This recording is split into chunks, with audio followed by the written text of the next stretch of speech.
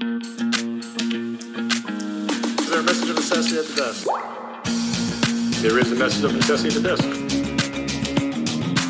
Move to accept the message of necessity. The message is accepted. Hello, my name is Kyle Davis, and I am the Director of Public Affairs at the Empire Center, and I get to sit down and have a conversation with Senior Fellow for Health Policy, Bill Hammond, on this episode of Messages of Necessity. How are you doing today, Bill? Very good. Pleased to be here. So, Bill, you had a recent blog post on not only hospital staffing, but health workforce staffing. Your blog mentions that the healthcare workforce is bigger than ever, despite maybe some lingering shortages. Can you explain what factors have contributed to this growth? I mean, New York is just a big spending state on healthcare. We have been traditionally, and we seem to be doing our best to, leave the rest of the country behind. We have, to some extent, we have a concentration of medical schools in New York City who, kind of export doctors to the rest of the country. So that's part of it. But also, we just have a rich set of programs that finance healthcare, both public and private, and they support what turns out to be the country's largest healthcare workforce on a per capita basis. So in your recent blog post, you highlighted that number of healthcare workforce workers reached a record high of 1.3 million. Can you discuss maybe some of the potential benefits to that, but also the challenges of having such a large healthcare workforce in the state? Well, I want to give a little background first. Healthcare is generally kind of a recession-proof industry. We need it whether the economy is good or bad. But the pandemic was a historic exception to that. In 1 month, we lost like a sixth of our healthcare workforce was laid off because of pandemic disruptions in the spring of 2020. It took a while for us to recover from that. It took about 18 months. But so last fall is about when we got back to our pre-pandemic level. But since then, we've grown by another 5 or 6%. I think our government structure seems to believe that the more healthcare workers, the merrier, right? That's a good thing. And the governor indeed has pledged to increase the healthcare workforce by 20%. I forget what time frame that was, but she made that promise in her first State of the State speech in 2022. I'm not sure that we should always want more healthcare. It's this country, the U.S. spends more on healthcare than the rest of the world, and New York spends more on healthcare than the rest of the country. So we may be the biggest spending place in the whole world on healthcare. And it supports a lot of jobs, but it costs us money. It comes out of our taxes. It comes out of our health insurance that we pay the highest premiums in the country for. So that's the main burden. And also I would point out it's not buying us particularly high quality care. Time and again in this job, I have occasion to look at quality report cards for various parts of our healthcare system. And it's in a lot of them, a surprising number of them, we rank not at the top, not even in the middle, but near the bottom. And so I think there's an assumption in some circles that the more you spend, the better you get. That turns out not to be the case time and again. And so I think our policy should probably shift away from focusing on money all the time and focus on other ways of trying to improve quality. So if I hear you right, Bill, it seems to me that you're saying that having such a large healthcare workforce could have a negative economic impact to some degree, but also that there may not be a direct correlation between having a larger healthcare workforce and the quality of care that folks are receiving. Am I understanding you right there, do you think?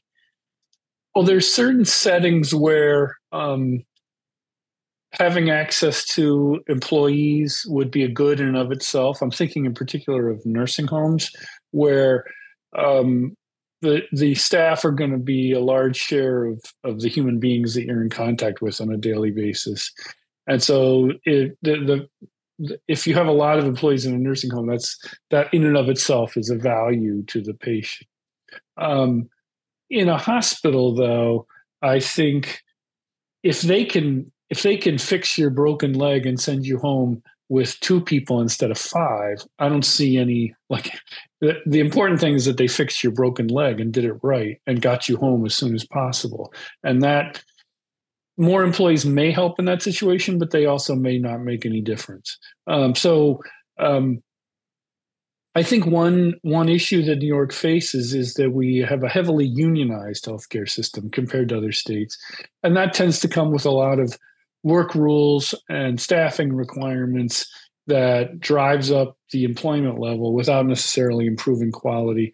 And so this is where we find ourselves after years of what you might call labor-friendly healthcare policy. We have a big workforce and not much to show for it. So, as you mentioned, this isn't a problem that started overnight. This is something that's been going on for a while. Do you want to briefly kind of describe that historical trend? Has it been constantly ever upward, or obviously? Well, like I say, it generally goes up steadily year after year, regardless of the economy. We had a big disruption because of the pandemic in 2020, and we've now come back.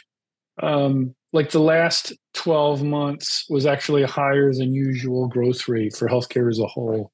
One interesting thing I found in that blog post is that not all parts of the healthcare industry have recovered at an equal rate, Right. and not all parts of the state have recovered at an equal rate.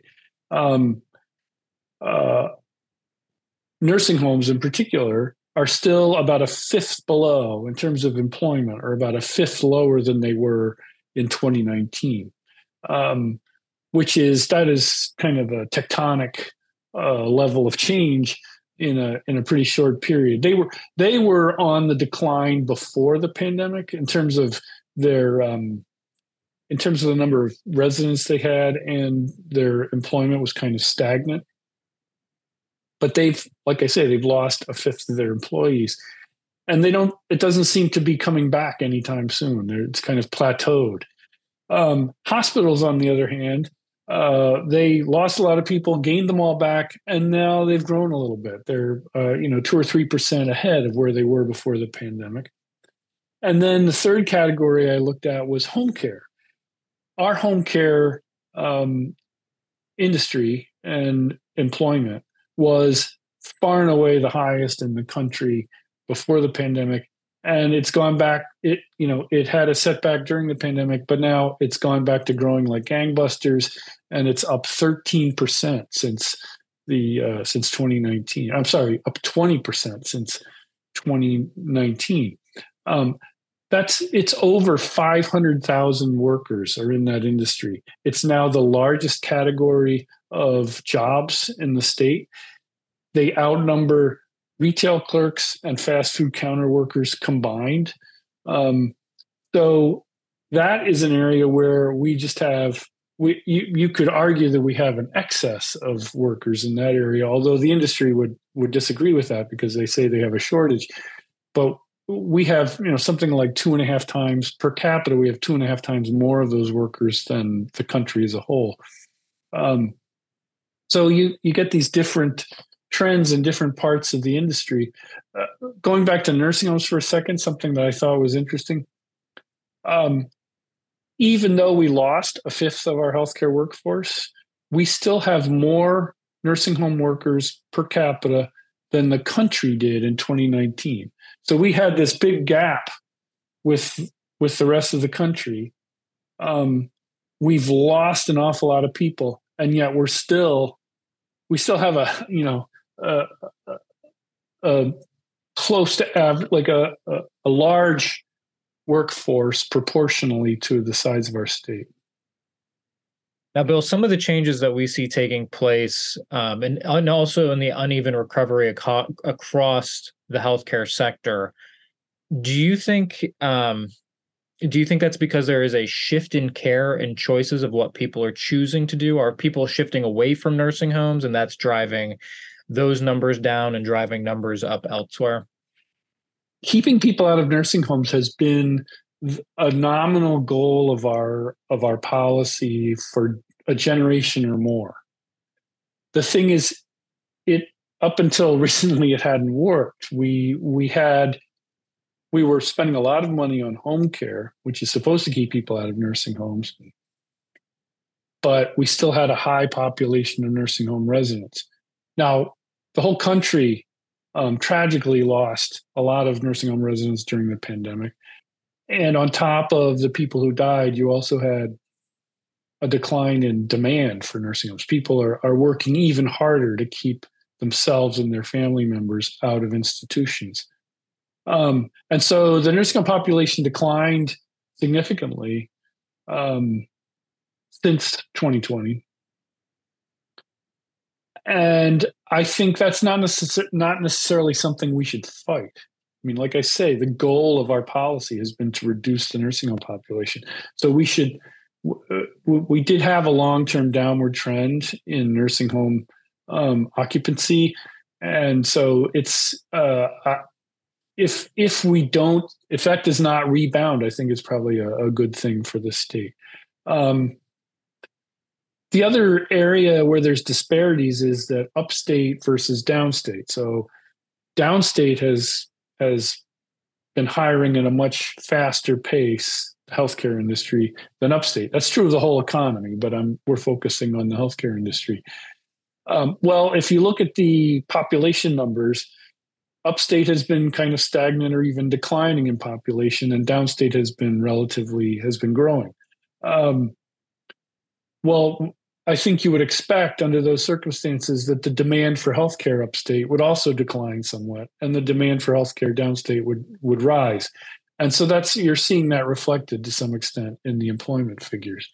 There may be other issues on top of that are complicating things for upstate hospitals and other healthcare employers, but that is one of the structural things that's driving the employment picture. So you would not necessarily say that the decrease in number of workers at the nursing home is going to affect quality of care. It has to do with more probably. I think inevitably, if the other thing to look at is workers per or hours of labor per patient. Our numbers are average. Which is kind of disappointing because we spend an awful lot on nursing homes, as we spend an awful lot on everything else, and we're getting a kind of average number of hours per patient. That's an area, like I said before, where I think the time with employees is itself a value in the context of a nursing home, and so that's something to take seriously. That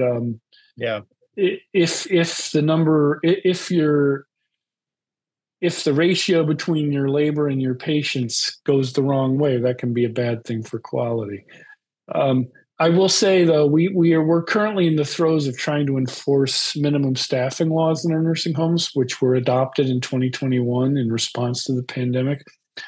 If there is a shortage of labor, that's going to make it worse because you now need more people to do the same amount of work.